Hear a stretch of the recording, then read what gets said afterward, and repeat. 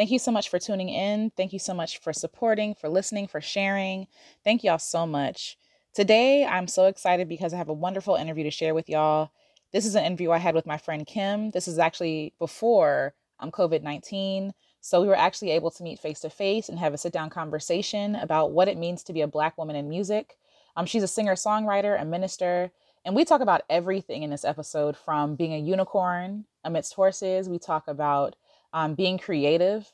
We talk about the weight and the heaviness that comes with being a Black woman in creative and even religious spaces. And we talk about trauma that she's experienced within the church, how she's come out of it, how she's becoming free, how she's learning every day to take care of herself. And we just talk about so much more. This episode is just power packed with just like amazingness. I just want to shout out Kim. Thank you so much for lending your story, lending your time, your encouragement to other people as well. You re-listening to this episode definitely re-inspired me. It reignited me. It made me feel like I wasn't alone. And I'm sure that you'll get the same feeling here. I love Kim so much. I appreciate you so much for doing this. And without further ado, y'all, here's my interview with the amazing, the talented, fearless and free Kimberly Williams. I should also mention that at the end of this episode, I'm going to actually be playing a song of hers, a cover that she did of O Come, Emmanuel. Now, the song came out last Christmas, but it's still relevant today. It's still amazing, and you should definitely check it out. So it'll be at the end of the episode. And at the beginning of the episode, you'll see that we actually just kind of jump into conversation. The recording starts mid-conversation, and you'll get a taste of who Kimberly actually is. So check it out. So there's this whole thing about how, like, when shoes first came into play, because, like, we used to not wear shoes, our feet were feet. Mm-hmm. So grounding is when you put bare skin to soil or grass, and it actually has healing I like components, doing that. Yeah. Which is actually, it's like a legit thing, because, like, your equilibrium, like, that's why they tell you when you go to a new place, you're supposed to put your feet in the bare grass, because then your body will shift to their time zone. It's a whole thing. And it's been proven, like, scientifically, so it is a thing. Yeah. But people just don't really do it. Yeah. So, but hippie people and, like, vegans do. So I've done a couple of times, and it's so healing, because all of a sudden the dirt, of course, has minerals, and your skin absorbs minerals anyway. So there's that.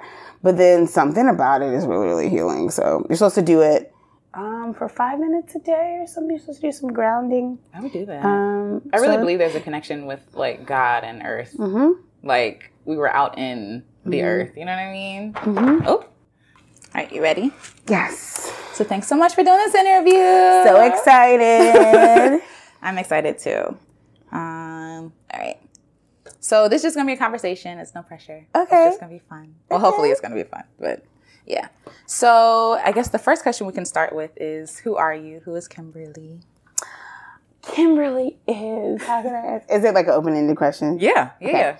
I always start by defining myself as a PK, a Black female PK in a white world. No, I'm just kidding. But yeah, I'm a church girl, pastor's kid, church planting kid. And we were the Black family in the multicultural church plant in the 90s. Okay. So basically we were the one Black family it was like one Black family, one Asian American family, I think Korean American, and then one white family, and they were like, go be reconcilers. So, I guess I always say I'm a PK because it shaped my life, because most of my life, even though I'm a Black woman, my first Black friends were in college. So a lot of being a PK and my dad following God's call in his life has shaped how I grew up, and like my whole perspective. So I think being a pastor's kid is huge, but I'm also a creative and, a reconciler, a bridge builder, a musician and artist, a cat lover, I'm obsessed with cats, and a unicorn enthusiast. I believe that unicorns are real, and I have a whole theology on unicorns. Okay. What is the theology? If you don't mind sharing. Or just a piece of it. So for me, I think unicorns have wings. Okay. So one, I think unicorns exist. Okay. I think that I will have one in heaven. Okay. I think that the unicorn represents the Holy Spirit. And it's a mysticism. Like, that is a thing that's, like, been studied. And even if you talk about, like, there's some verses in the Bible where some of the beasts are considered unicorns. And they are like the rambunctious beasts that surround the throne of God. So, but can I prove that? No. Did I go to seminary? Yes. So it's kind of like, so if God was like, nah, you made all that up, I'd be like, okay, it's cool. Okay. Right. But I just love unicorns. I also love that they're mystical creatures and they can be whatever you desire them to be, and they can change into whatever I didn't know that. you desire for them to change into. My unicorn has wings. I believe that unicorns have wings. Some people say that's a Pegasus. That is a lie. Pegasus also have wings, but unicorns can also have wings because unicorns can be anything. Okay. So why would unicorns... Why wouldn't they have wings? Yeah. That just doesn't make sense. I think my unicorn is also translucent. Okay. And I don't know if it's like iridescent or like, but like when you blow into a bubble, you see like blue and silver and pink. Yeah. That's how my unicorn looks, but it's also translucent. So you can see completely in it, but it can also look like everything around it. Okay. And I believe that I'm a unicorn in most of the places I go. Okay. Unicorn in a room full of horses. It's just the truth. Wow. And my wings get in the way. My horn gets in the way. Yeah. So, but Let's talk about sometimes that, I tuck my wings so that no one can see them. Yeah. But they're there. Yeah. Yeah, it's so many things. Sometimes I get made fun of because my horn is so apparent. But it's like my best feature. So like, I have it's a whole beautiful thing. Yeah, yeah. But yeah, I love unicorns.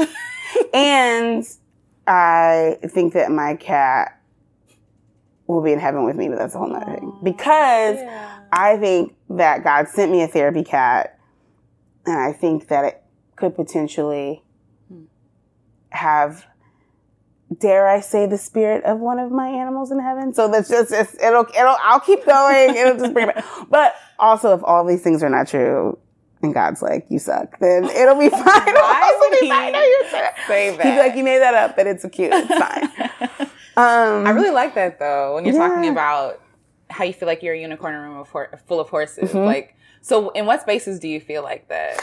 Everywhere. Okay. The only place I don't feel that way, well, I guess I would say everywhere. I think everywhere. The only place I feel safe to be that, though, is probably my marriage, which I think is crucial because I had never planned on getting married, but I'm so glad that God sent me Cameron because he's the best husband. He's a horse that realized I was a unicorn and then went out and made really raggedy wings and put them on so I could feel like I wasn't by myself. So that's, I love him so much. He's the best. And then sometimes when my horn gets in the way, he'll just he knows how to duck out of the way so I could still be myself. But he's still a horse. Yeah. So what does it mean? Like, what is the difference to you between being a unicorn and being a horse? I think, I guess I would say horses are not, because horses are also not ordinary. They're unique, like kind of like zebras. Like there isn't one zebra with the same stripe. Yeah. But I think horses to me resemble fascinating and uniquely different people, but who have all decided to conform to a general idea of what being a horse is. Okay. And unicorns are in the horse family, but they're not. A horse is not. The title horse doesn't contain them into that being their only thing. Yeah. And it's like horses there are certain things that horses do or that horses should do. Unicorns can do that, but they also lean into the other things that they can also do that go beyond what they're expected to do or even what they were on the surface created to do. I just feel like, I don't know if that's... No. It does answer the question. So I'm just like, I'm a unicorn. And I feel like unicorns are also not afraid to live into their weaknesses or their abnormalities, and horses are. They don't even want to discover them. And I think, my wings get in the way a lot, but I can fly. So I think that's beautiful. That's like, I love it so much. I want to get a unicorn tattoo so bad, but I'm afraid that God will hate me if I get a tattoo. So. What? This idea that God would hate you. I have this, I'm like, oh God. I'm like, oh yeah, I have this whole theory. I have this whole theology on unicorns, which is not heresy, but apparently getting a tattoo, it's just so weird. No, I don't know. I'm a little legalistic, and I think that's because of my PK roots, but, and because I'm a classically trained clarinetist. So like, before I did any kind of like, worship or even vocal music, which I swore off as a young age because of trauma, which is a whole nother story. But, I think when you learn classical music, it's all about the box. Okay. So, like, I remember I wanted to do jazz, and my teacher was like, great, after your third year, like, after you learn all of, like, Mozart and Beethoven, after you learn your scales, after you learn the rules, then you can break out of the box. And so you're always aware that a box exists. Yeah. So I think, like, and also, like, just with church, where I knew what it was supposed to be, but I always knew what my dad's heart was, and then now my heart is for it to be like, I knew that in the 90s or even now, like, church is still segregated between like race and class and custom, but I know that God sees outside of those boxes to this like revelation church where it's like every nation, tribe, and tongue, but I'm aware of the box, and it's hard to not be aware of the box, and I feel like the courageous times are when you're just like, screw the box. But I'm always like, oh, but there is a box, and there's people who think the box is it. Yeah. And most of them are the people that I work with or I love or I lead. And so. Do you think the box can be like imprisoning? Oh, it's extremely imprisoning. Yeah. The box is like the law, which is legalistic, but the law is also given from God. So like, and the Bible says that nothing can be added or taken away from it. So it's like, yay, Cleo. So it's kind of like the box is suffocating, but we also can't demonize the box because the box was actually there to create a foundation of structure. So it's just like this love-hate relationship. But yeah, it's definitely a prison sometimes. Yeah. You mentioned before that you're a reconciler. What does that mean?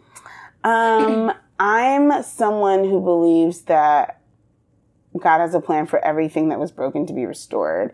So in my context, I try to do that specifically with like race and class within the kingdom of God and outside of the kingdom of God. And I also am like, I just also have this theory that, I don't know if it's a theory, but I also believe that like physical healing or like the miracles of the Bible can still be happening. For sure, yeah. We just don't have, I don't know if it's that we don't have the faith enough we either don't have the faith enough to believe it, or we don't create the spaces for it to happen, or we don't set ourselves apart in order for those things to happen. So it's either like, this kind comes out with fasting and prayer, and like, you can't just be like out here doing whatever and then like, try to, and not in a legalistic way, but in just a like, I can't expect to lose 30 pounds and eat donuts every day. Like, it's like, I'm like, it's not being legalistic. It's just the facts of like, there are some things where like, if I want to be like healed from depression, I can't go to my same vices. I have to either try Jesus or not. But and Jesus plus counseling. Yes, because you can have both. And I almost feel like that's the way that it was intended from the jump. But so that, and then I just had a thought about, I was like, dang, like, okay, this is my thought. I'm just going to go down my rabbit trail. Okay. Even especially with the Jesus and counseling, because whenever I think about the people that God healed in the Bible, they always were surrounded by community. And I feel like that was the counseling. So I feel like what happens now is like, we want to be healed and we just like Google a church and we go by ourselves and we don't create community and we just want God to heal us. But like the guy who was healed on the mat, he was lowered down by his friends. And it's like, it was the faith of his friends that actually healed him. So it's just like, just so many things that like, without community, whether that be a counselor, like whether it could be a community that you pay for or a community that you have, like it's impossible for healing to happen outside of a relationship, which makes sense. But anyway, so I feel like I'm a reconciler in that regard, but, of like race and class in the kingdom of God, but then also really desiring for people to be healed and for anything that's broken to be restored. Yeah. So yeah, I think, especially when it comes, I mean, race is a big thing because I feel like racial reconciliation has marked my life. Yeah. But I want people to be reconciled with each other so that we can also be reconciled to God, which I think is a big thing. Yeah. And I'm not only an extrovert, but I just love people. And there have even been times where I've felt physically sick and I've decided to surround myself with people and I've felt physically better. So I just feel like it's like reconciliation, if we were to open our eyes, is like low hanging fruit that we could just pick if we desired it. So anyway, so I think that's how, So what does that look like in your day-to-day life? Like, I know that you're, you know, music minister at your church and things like that. So how do you feel like you show up? Because it sounds like it's been a part of you since you were a child. Yeah, I think it was. So in my family structure, I would say I tried to be the peacekeeper. I think that's the role I naturally played. Just like, oh, you know, let's all just get along, or, oh, let me tell some jokes. Yeah. So that like we can all like let go of this. Yeah. But then I feel like I also saw my parents model it really well. Like it's funny because I feel like I always joke about my parents being like the Huxtables or being like, but they're just so good. Like my parents are the first people to be like, oh, did we offend you? We're so sorry. Like they just are quick to like ask for forgiveness and give forgiveness. Yeah. So I feel like that was kind of like, and I don't know if they were always that way or if they're just like that now, but like even in like, I'm married now, and like if Cameron and I want to do something a different way than my parents and it hurts their feelings, they'll still be like, yeah, but like we love and support you. And like, so I think that that's kind of just like DNA. And then also growing up, we were kicked out of a lot of churches, or there was just, that's a whole story in itself. But there were a lot of times where my dad felt really, really passionate about God wanting to do something and the church just didn't accept him.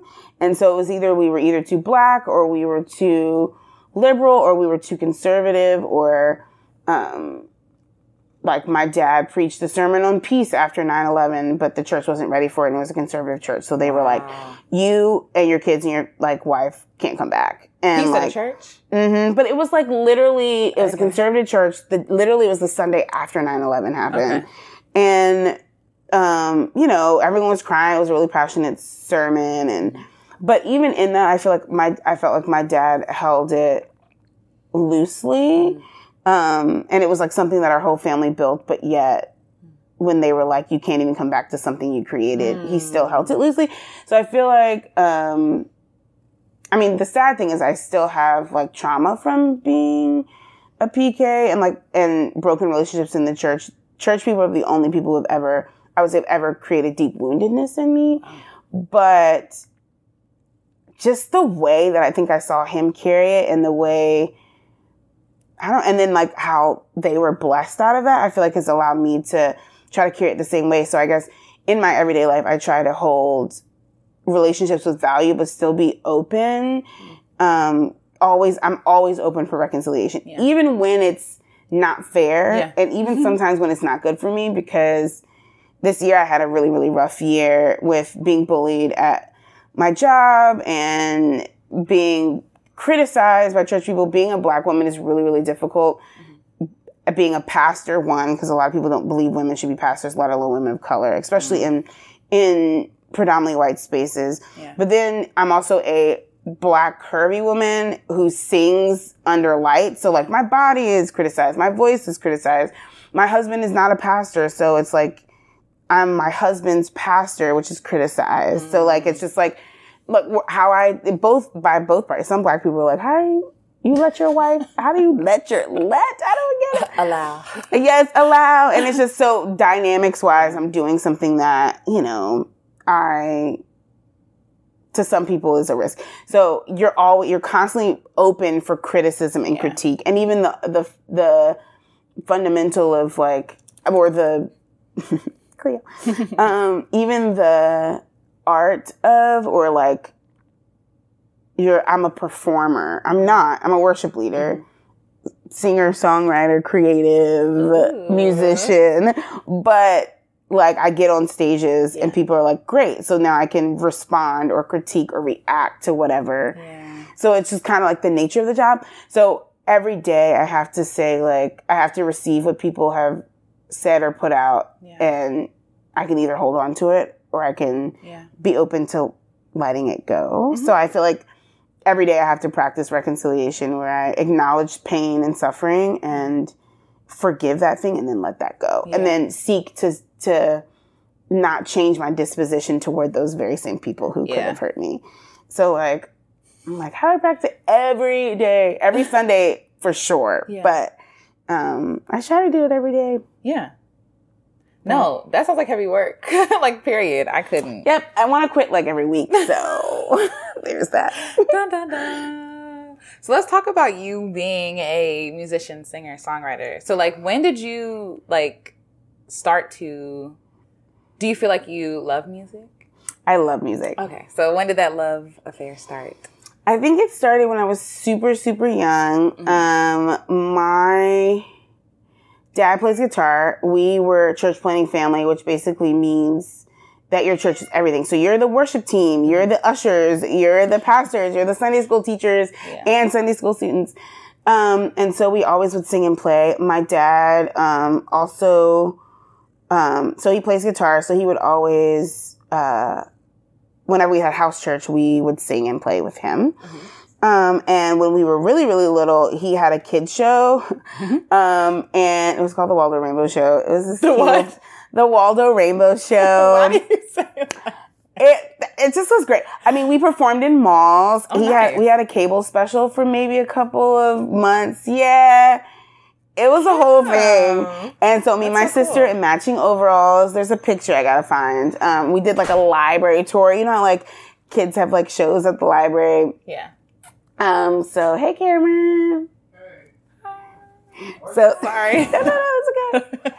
And so I think it was cultivated then. The first person I fell in love with was definitely Mahalia Jackson.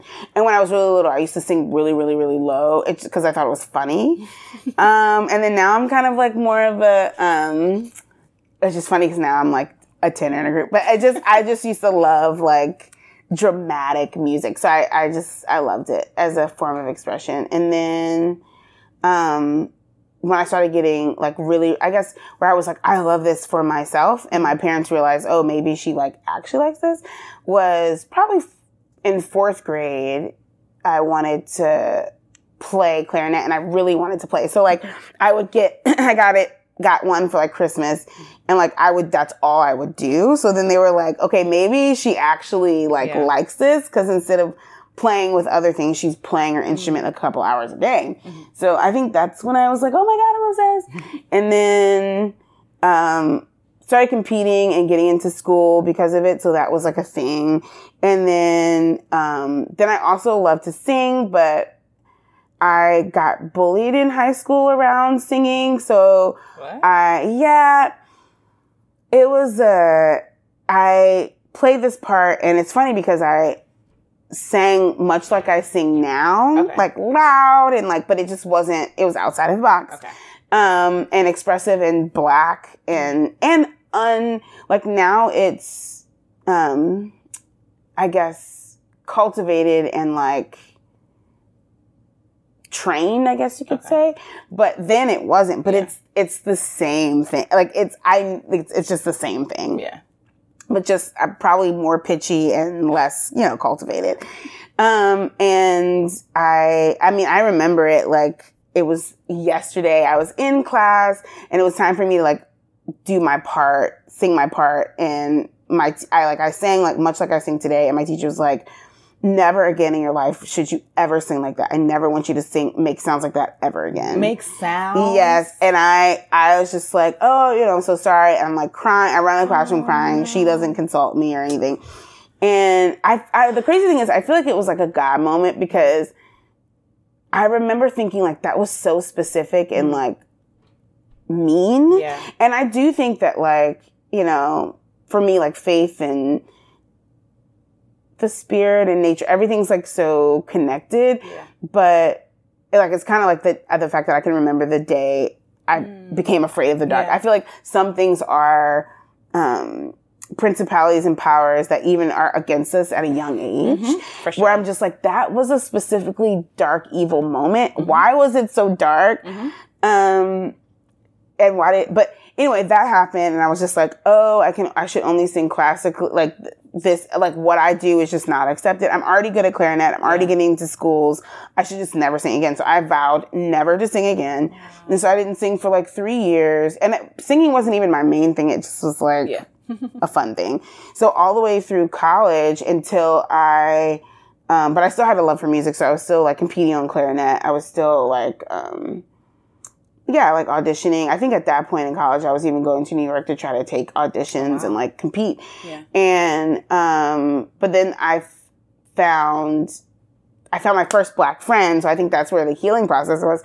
I went to school, made my first Black friends ever, which is a whole nother thing. But I think being the only Black person in multicultural spaces, you are it. Yeah. So you don't really, I didn't get the Black church experience that I'd hoped to get, or that I desired to get, which is also a grievance. But now retrospectively I see, because God was like, I gotta like teach you how to do this now, because the rest of your life is going to be this. Yeah.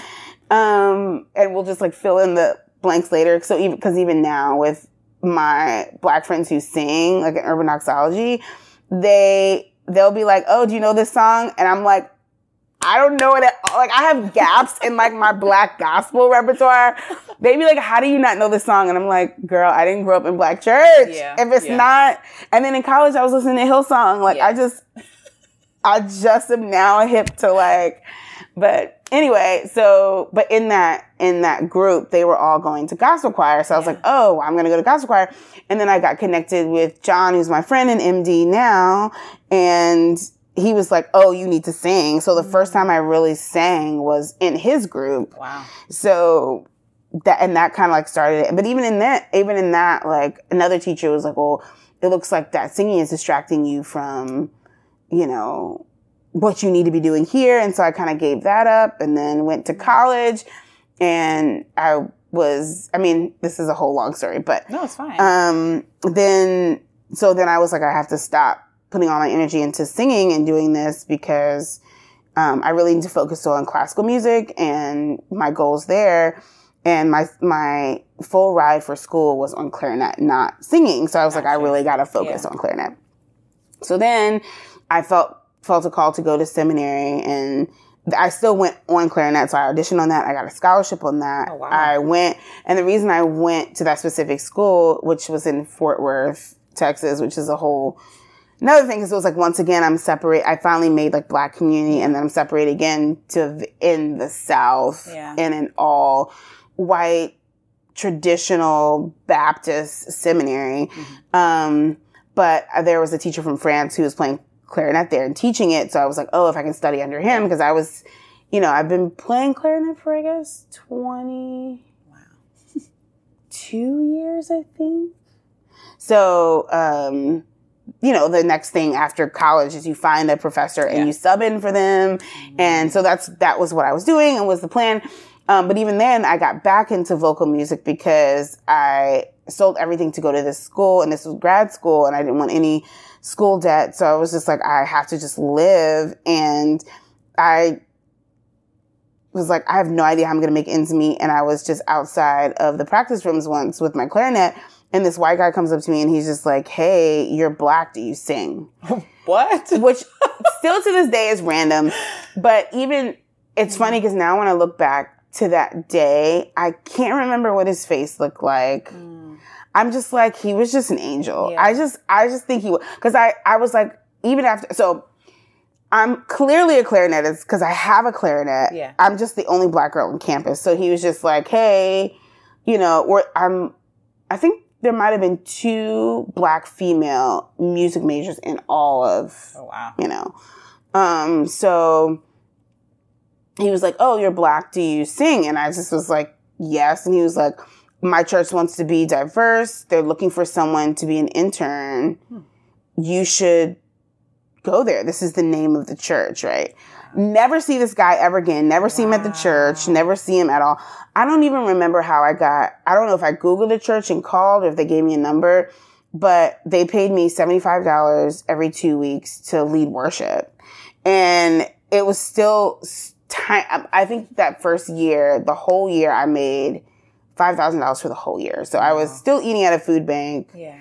I still, the struggle was still very real. But I was like, $35 a week. That's grocery money. So I'm just going to do it. So then I was like, okay, well, but then it made me fall in love with faith in music again because it was all like classical music.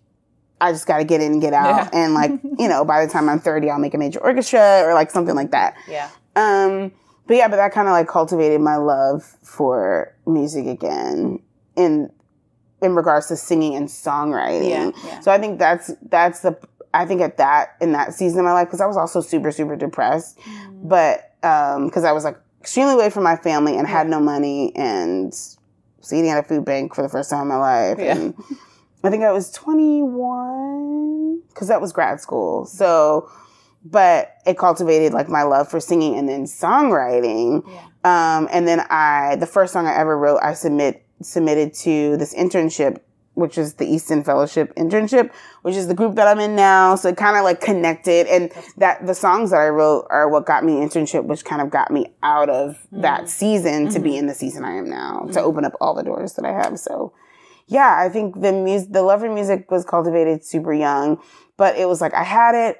It was like a tiny flame, and then like someone snuffed it out, and then it was like another flame, and then someone snuffed it out, and then it was another flame, and then I think I just persisted in it and allowed God to like fan the flames, and then it was like the flame was what was like my saving grace to even get to like where I am. Yeah.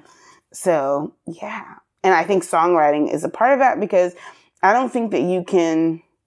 Well, that's a bold statement, but I was gonna say I don't think that you can love music and not also love writing, because I think that everyone creates music. Every ad lib is music, is writing music. Every poem, every phrase, I just think loving music and writing music just go hand in hand. Whether you're like a professional songwriter or you do it all the time is one thing, but I think they work together. So yeah, that's really awesome.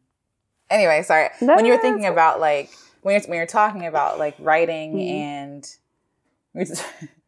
we're talking about writing and songwriting, when you talk about like ad-libbing and stuff like that, it's amazing because we are such a musical people, right? And you don't even realize it, whether it's, you know, catching rhythm of something, or like you were talking like poetry and things like that. Like for some poetry, they have like I guess like a cadence or something they follow sometimes, but usually it's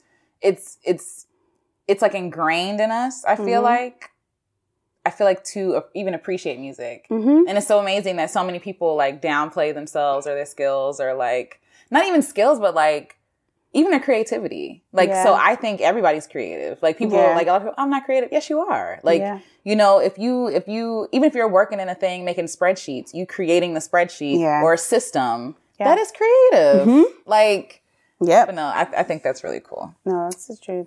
And I also believe that, I have this theory that is not tested, but on multiple people. Okay. But I have this theory that suffering bears the fruit of new melodies and lyrics, and that basically suffering has a sound, and it's a musical sound that's released, and that I have access to new sounds and rhythms and range because of suffering. So like I've noticed that like the more internal suffering or relational suffering, I've just noticed that as life has gotten hard, vocally I've gotten more access to more things or more melodies or more riffs or, and I know that it's not, since I spent most of my life as a classically trained clarinetist, and most of my life, I didn't take voice lessons, or I didn't, all my musical training, of course, I got formally, but not singing. Yeah. I know that they're not things that I created. And then even the fact that I didn't have a Black church experience, I know that it all comes from,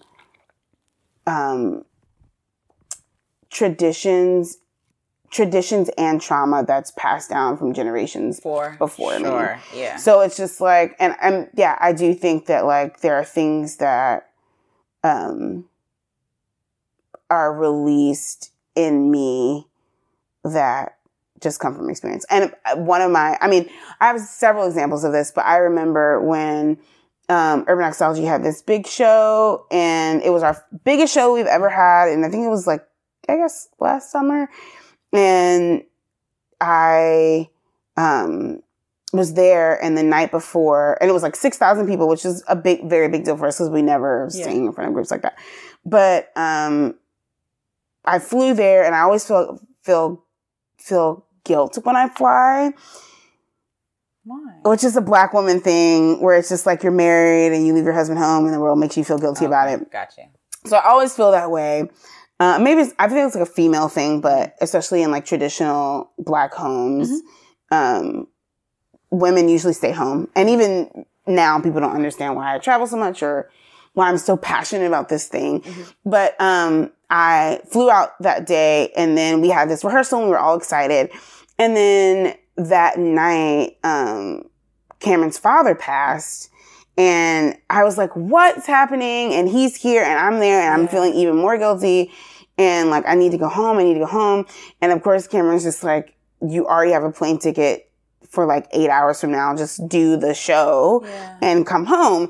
And so, I'm thinking about, and then, Black family structure. So you're also going through the story of like his father and his father's, like whenever someone passes, you relive like their life. I don't know how, even if you don't know it, I don't even know as much about his life, but then you think about your father's life and your, and so I was sitting in that all night, and the next day we were singing, and I lead a song called Purge Me, which is like this rock ballad kind of, I guess. I usually do the shouty songs, and I start singing things that I've never sung before. And you know how when you're in a group or when you sing a song, you're like, this is where the runs are. Yeah. This is where, but it was like off the path of a song that I've sung like 30 times. Yeah. But I know that's because when we're singing, we're not only our vocal cords aren't only vibrating. I feel like our spirit is moving and through time and space. And especially since God exists through time and space, I think there are also other things that exist through time and space. Like if God's already sitting at the end of time, in some ways I'm already sitting at the end of time with him, but yet I'm here. So it's just like, so who's singing in this moment? Is it that Kim, or is it this? Like, it's a whole, I'm glad you're following me. But, but it was one of those moments where I'm just like, I'm singing through the songs and experiences and melodies of my mother and her mother and her mother and her mother and her mother. Yeah. And when all of those people come together, this is the sound that's released. Wow. And because I'm experiencing something that my mother and her mother and her mother before me experienced, I'm now tapping into the sound of what happened. So like, as I get married, I feel like, or at whatever life experience I go through that connects to other women or people around the world, I feel like I'll have a different sound. Yeah. Same unique sound, but like access in a different way. And so I've just experienced that. So I don't know how I got there, but no, that's fine. But I'm like huge on like, I think that suffering has a sound. It has a musical sound. Yeah. Yeah. No, I agree. So even, I don't know, like I have this thing, not that I want artists to go through pain because that sucks. But I do a lot of times feel like artists create their best music after they go through something or while they're in the midst of something. And when you talk about like ancestral things, like you think about our ancestors, for most Black people who are here in America, they were slaves. Mm-hmm. Like they got here by way of the Atlantic slave trade. Mm-hmm. And so you would think about them singing to, one, keep rhythm, but also like to uplift spirits, to communicate. Like it's just this innate thing. And even when you read scripture, like the Bible, like songs, like just songs of lament, songs of like, you know what I'm saying? And I feel like through like being, I guess, pressed or being like the real stuff comes out. You know what I mean? And so, while I'm not like, oh yeah, no, suffer because you create great art, or because I feel like some people feel like they can't create art, which is a bad thing. They can't create art until they suffer. You know what I mean? So they sometimes self-sabotage or like, you know, accept things, artists, period, like not just like musicians. So they'll accept things or like they'll create a vice or something to keep them in that state. Yep. But I think it's important to kind of lean into that suffering. Yep. And not run away from it. Yeah. So. And I think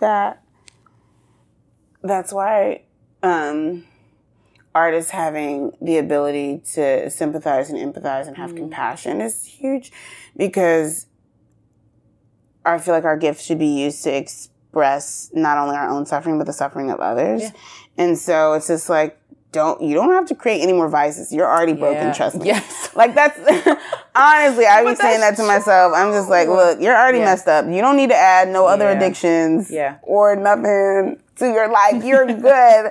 And if you're not good, then the people you lead on Sunday, they've got so many stories that they want to tell. Yeah. The people in your city have so many stories they want to tell. Yeah. Your family, you know, has so many stories that they want to tell. So for sure. Yeah. I agree with that. I'm just like, girl, you are broken enough. Yes. Don't add anything to that. But one thing I want to, you touched on your husband and how, I don't know. The light of my life. How has that been like navigating, one, marriage, because you said you didn't like plan on being married. No. And then like two, what it's like being, I guess, just like a Black woman in marriage, but also like a Black woman who is an artist who is also married. It is, thank the Lord that Cameron loves me. It's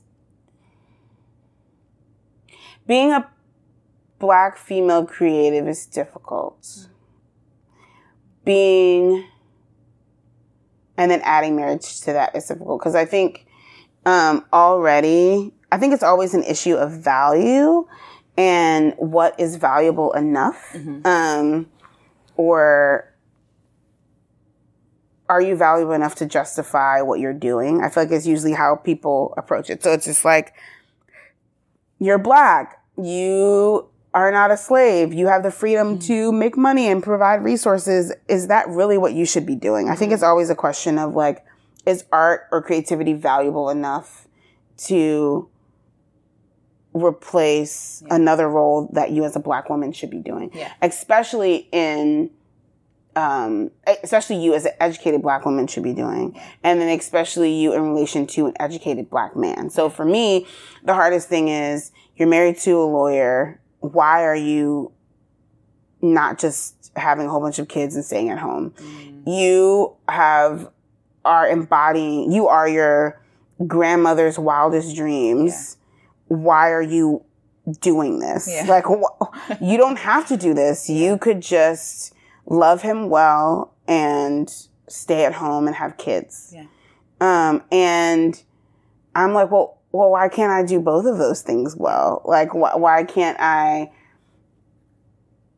love him well and have kids and pursue I'm pretty sure that's my grandmother's wildest dreams. I'm pretty sure that's real. Your dreams for me are dreams, but they're insufficient or incomplete dreams. Or not insufficient. Maybe. For me, they're insufficient. For you, for me, they're insufficient. For me, they're incomplete. Yeah. And also, you know, my husband, because I think that healthy marriages thrive off of encouraging each other creatively and in our careers. And so it's just like, no. I just no. You don't know me at all, and you definitely don't know my man. So but it's really difficult, because I think, unfortunately, as Black women, everyone thinks that they can comment on our bodies and our careers and our lives. Both Black and white people and all people. So I think the hardest part for me sometimes is when I get it from white communities and Black communities. So it's just like the only person who will ever get me is a Black woman. Yeah. So that sucks. Yeah. Especially since sometimes what's frustrating for me, especially in white spaces, is I feel like white women have white men to support them in their thoughts and ideas. And I feel like Black women don't always have that in Black men. Yeah. And then if they do, then it's secret because those Black men can't tell the other Black men that they feel the same way. That's, I was gonna say, should I clean that up? Or should I just, that's the truth. But yeah, and I'm not, I think the hardest thing for me has been when Black men who I know love and support me just don't get it. Yeah. And I'm just like, dang, you're the only one who could get it, because even sometimes there aren't very Black women doing what I'm doing, especially I feel like the only Black women who are doing what I'm doing, I actually know.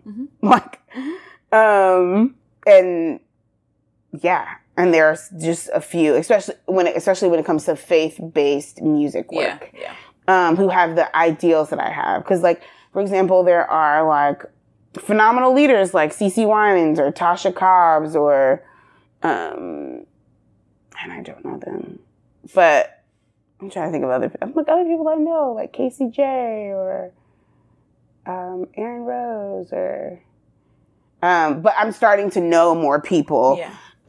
But like they get it, right? But then because they're literally in it, they're having to choose, do I stay home? Like Cece, I don't know her. I'm calling her Cece girl. First name. First name basis. King of Glory. Okay. But I'm sure she had to choose. I think someone told me about an interview that she did, and she said that the wisest thing that someone told her, or the wisest thing that she told someone, it was something like this. And it was like, you're going to have to be comfortable with someone else helping you raise your children. And it's like, how do you, as a Black woman, I used to not have the option to raise my children because I birthed them and then they became property to someone else. Yeah. So now that I have the option to raise my children, I'm choosing not to raise them. Yeah. That's heresy. That's blasphemous. This is just ridiculous. And I'm like, or the village raises my child in addition to me, and I have way more options than I actually do. And I shouldn't feel shame. Yeah. And it's just like, but no one would ever say that to, Carrie Job or, for sure, no. Or maybe they would, but not in the same way. And it wouldn't carry the same weight of generational shame, I think, as for me. So I think that's difficult. And so the hard thing is, because there are very few women, most of the people who do what I do and have to leave home or are torn between being evangelical with their not being an evangelical, but being evangelical. There's a difference. Being like a prophet or evangelical with the way they use creative arts. Those people, most of the people are men, and then they don't understand me at all because they're like, they can't. They're like, oh yeah, I'm having babies. I'm like, well, I'm kind of trying to time pregnancy. And they're like, why are you doing that? Because your wife's at home with your babies and I am here. Should I pump and mail it? I mean, like what? I mean, is that... It's not the same. It's I don't even not know how the that's same. The conversation. That's weird. I just... What? I mean... and they're like, oh yeah, I get it's the same. I guess the thing that's been hard for me lately is being like, I'm not going to harbor like anger or resentment or even frustration because I know that you just don't get it. Yeah. And that's okay. Yeah. I also don't get what it means to be a Black man or a white man. Exactly. Or, well, I don't get any of that. I can't. I don't understand it. Yeah. But yeah, it's it's very, very challenging. And so that's why I think Cameron and I having talking a lot, communicating a lot, and having as best of understanding as possible, as much grace as possible with each other is the key. Like, you gotta marry the right, if you're creative, you gotta marry the right person anyway. And then if you're a woman and a creative, you gotta marry the right person anyway. And then if you're black and a woman and a creative, you gotta really think wisely. You just gotta, because it's just, they already have to help you carry so many other things. Yeah. Wow. So. No, that's good.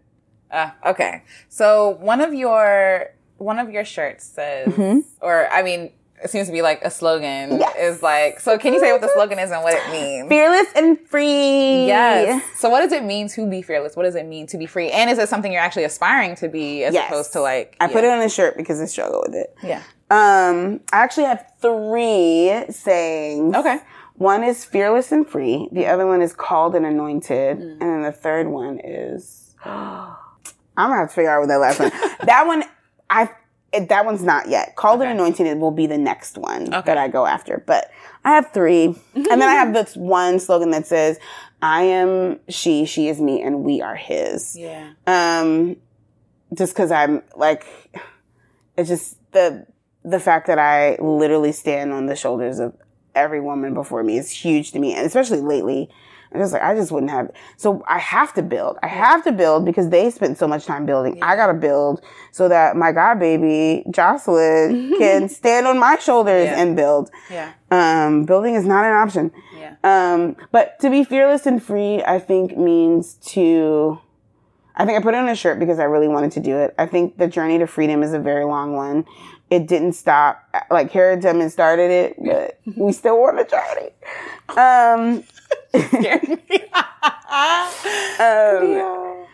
I think, really Jesus started it and we're still on the journey, to be free. Yeah. And,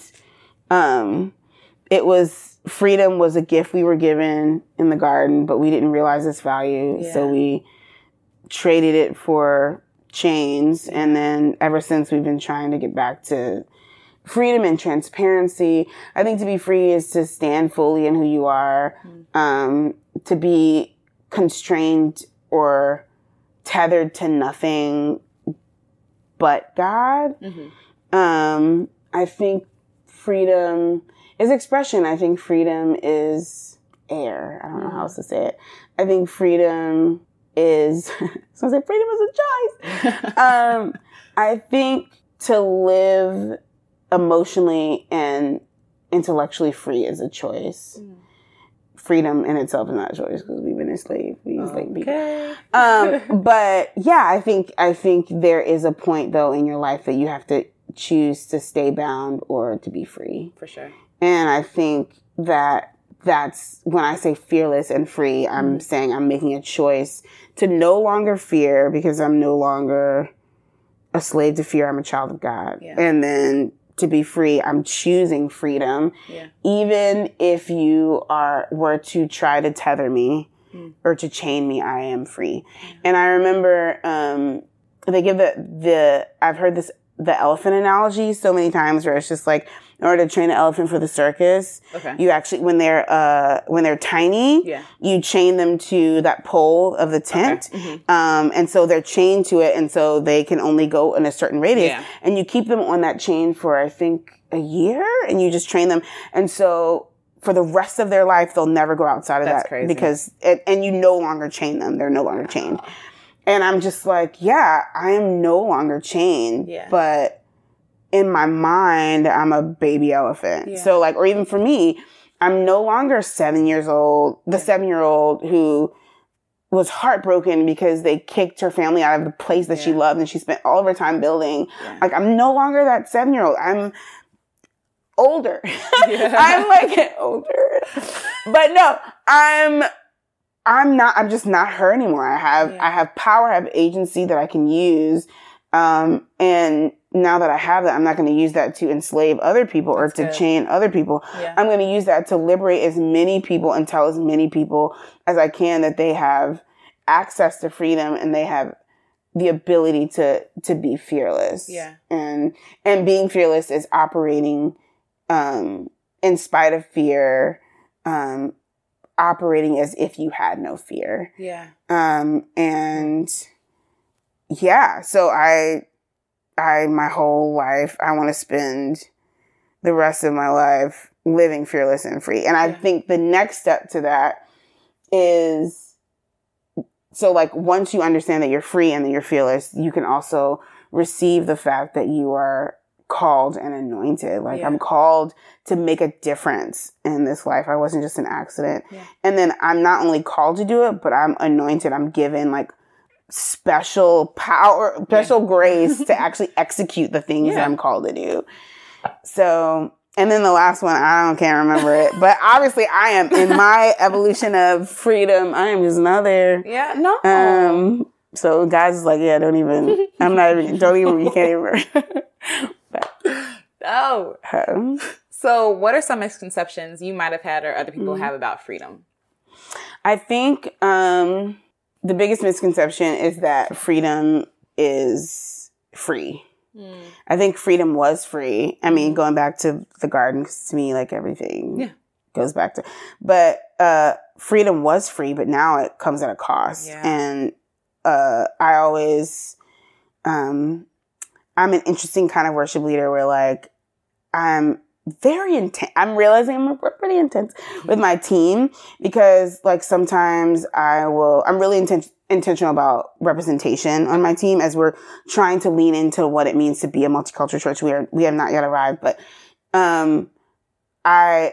when people get to the mic and they sing, I like really timid. I'm just like, I will be like, too much was paid for the freedom that you have. You have to use it. Too much was paid. And they're like, well, what is that, man? I'm just like, your mom, her mom, or your dad, his dad, and his dad, and his dad, and his dad, and Jesus all gave their lives, their time, their energy.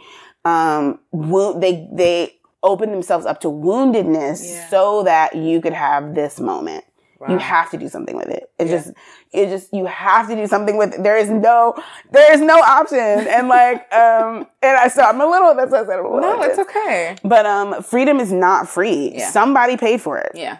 And then you're going to pay for someone else's freedom, that they probably won't pay for, but you paid for it. Like freedom comes at a cost. Yeah. And that's actually perfect because it goes to my next question. Okay. Like, what has freedom cost you? I feel like freedom's cost me everything. And I feel like it's constantly costing me money and by money, I feel like I say that to say freedom has cost me everything. It really has. My plan was to be a classical clarinetist and I worked really, really hard for, I started playing when I was 7. Yeah. So it was like, that was the dream until I was probably 22. And then God was just like, oh, you're going to serve in the church. Yeah. Like, that's what we're doing. That's what all of this has been to prepare you for this. And so I feel like at that moment, and you're going to get married, which some people might have been like, great, ministry and marriage. But for me, where I was just like, I don't know if I'm ready for marriage. And this is something that I've been working on for most of my life. Yeah. This just doesn't make sense. Yeah. And so I feel like in that moment, it cost me, in my mind, everything because I had to restructure. And then, I just have pivotal moments of like heartbreak. Yeah. But then also success. So I guess, another one, I'm really, really close to my grandmother. I cry about her all the time. I miss her deeply right now. She passed away. It's probably been like 4 years, but it feels like it was like last year. Yeah. I do the whole pink hair thing because of my grandmother. She was a beautician. My grandfather told her not to work and she was like, I am working. God has given me a gift. I want to work. So I feel like I get some of that from her. And I remember she was, this is like still a hard thing for me, but it was like her last week alive. Yeah. And I could either have gone to the hospital or I could lead worship on Sunday. And I stayed and I led worship. And I remember thinking, I regret, like every day I was like, I regret it. I miss like her last conscious moment. Like, because I was serving in the church and I'm like, God, I'm so angry because I've given everything, or like, or for me, like waiting to have kids so that I could help build ministries and like build up, 18-year-olds, or high schoolers who, then would be built up and then sent out to do other great things. I'm just like, it's cost me so much in my personal life. But then I also remember my mom being like, I remember the day I was like, should I just come? Should I just like not, lead? And I felt like, she was like, no, like you need to do what God has called you to do. That's what we lived so that you would have the freedom to do what God has called you to do. So like, that is where you belong. But like, that's just like one or two things, but there's so many times I'm just like personal cost. If I were to keep track, I feel like it just would be an endless list of personal, and sometimes you do choose self and you do choose family, but there's a list. There's a long list, but God is like, okay, your list is extensive, but have you gone so far as to give your whole life? No. So you're still good. Like, I still haven't literally given my whole life, my living, breathing life for the gospel. So I still got room on my list. And God always replenishes tenfold. So I even think about how the job that I have now, I was working part-time at a church at first, and we were living in a townhouse in Maryland. That was our first house. And then God was like, you're going to DC. And I just was like, I can't give up. This is like, we had worked so hard to get that house. We went so low budget at our wedding. We saved just to have that. And then now this house is like 4 times as nice. Like, actually, it's like 10 times. And, it costs us, we sold everything in the house because we couldn't bring anything with us. We lived in tiny apartments for 3 years. And then God was like, okay, literally tenfold. Whatever you gave up, I'm giving you tenfold back. And not even because he had to. So I just feel like, just if you focus on what you're giving up, the list is just too long. But if you focus on what you're gaining, the list is also just too long. Absolutely. So you mentioned something about like giving of yourself, and you are a giver. So like, but how do you maintain like self like love and like self care and these kinds of things? I suck at it. Okay. It's a really big area of weakness. And what I'm hoping is that I don't have to keep getting to burnout in order to stop and replenish. For me, I have to be away. So I can't even be in the same city that I serve in order to be replenished. It just doesn't work. Sabbath is super, super, super, super, super important. You have to uphold the Sabbath. You have to rest more than you work. Actually, you have to rest more than you work. And some people say you work 6 days and rest 1. No, I feel like you have to rest. I think if you're going to be a creative, like a high quality, refined, top shelf creative, you have to rest. 70% of your life needs to be resting and 30% needs to be creating. That's good. The issue is like, you're nervous because it's just like, well, how am I going to, so 30% of my life, I have to make money to take care of 100% of my life. And I think that that's where I'm struggling. I'm just like, well, how do I do that? But your voice will give out, your mind will give out, your body will give out if you don't let it rest. So, I mean, there is no other option. And the older you get, the harder it will get. So now I'm 32 and I just don't have as much energy as I had in my 20s. But I was talking to somebody, another wise woman who, I mean, they're like unicorns. They're like fairy godmothers that fall from the sky once a year. Because it is rare to find Black women, Black female creatives who are thriving. I mean, I don't know. I mean, I would claim that I'm thriving. I would claim that in the name of Jesus. But I mean, it's just difficult. And then if you find them, they're on their way to doing something to crush it, to like killing the game. You know what I mean? So it's just really difficult. Because it's, one of them said, don't burn yourself out in your 20s because your opportunities in your 30s will surpass your opportunities in your 20s. And your opportunities in your 40s will surpass your opportunities in your 30s. Yeah. And so on and so on. But the world would have you think that because you're a black woman, you're black and you're a woman, that your value decreases over time, but it doesn't. Yes. It actually increases over time. Yeah. And don't kill yourself in your 20s or your 30s because like that same thing that you did in your 20s, you will make 10 times fold financially and influence that in your 30s and 40s than you ever would doing the same exact thing. So like, don't let them fool you. Yeah. Like, you know, make sure you know, don't get in crazy debt. Make sure, you know, make sure you do the right things, but like, and be diligent and work hard. But like, please don't kill yourself because then when you get that big deal or when you get that big opportunity or when God creates a platform for you to influence 20 times as many people as you were, you got to have something in the tank to actually pour out. And so that I just was like nugget, keeping that forever. Like,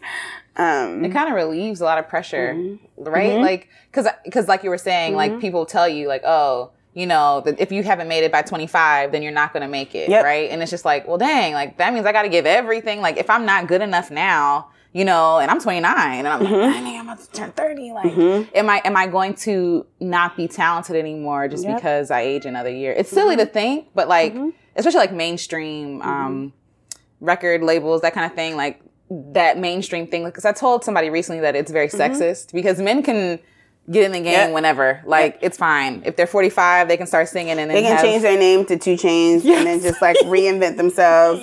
Which, I mean, be blessed, 2 Chainz. Listen, look, what you live your best life. I also want to live my best life. I would say it should be the same standard for women. Like somehow, especially black women, we're less seen the older we get. And I feel like we're valued in our own communities, but like and even world, still, only in certain areas. Yeah. Yeah. No, that's good. I like what you said. I'm going to tuck that in for myself too. But as we come, I guess, like closing this interview, is there any advice that you would give women or yourself? I usually say like, what would you tell yourself 10 years ago? Because I feel like that's easier than just like general advice. But like, what advice would you give yourself 10 years ago? I would say slow down. I would say take it all in. And then I would also say, you know what you want and what you're created to do. Don't let anyone add anything or subtract anything from that list. That's good. That's really good. Thank you. So, do you have anything also that you want to like promote or? Sure. Yes. I was going to say the last thing I would say would be like Beyonce forever. I mean, I don't know. She's still a queen 10 years later. No, that's I don't know. That was random, but no, it's fine. I'm like, what was I doing at 23? Oh, I wasn't even listening to secular music. I was just like, I gotta be holy. That's so funny. Promoting. So look me up. I am Kimberly W on Instagram. Yes. www.iamkimberly.com. I just love things. I'm going to be starting a YouTube channel, which will be great. That's just exciting. A window into my whole Black female leader Christian life. Yeah, I'm going to be dropping a single soon, so check out. I'm working on my EP, so 2020 is the year. Hey. Yeah, it's going to be called From the Garden to the City. I'm really, really excited about that. Yeah. Yeah, check me out. Check me out. Yes. Yay.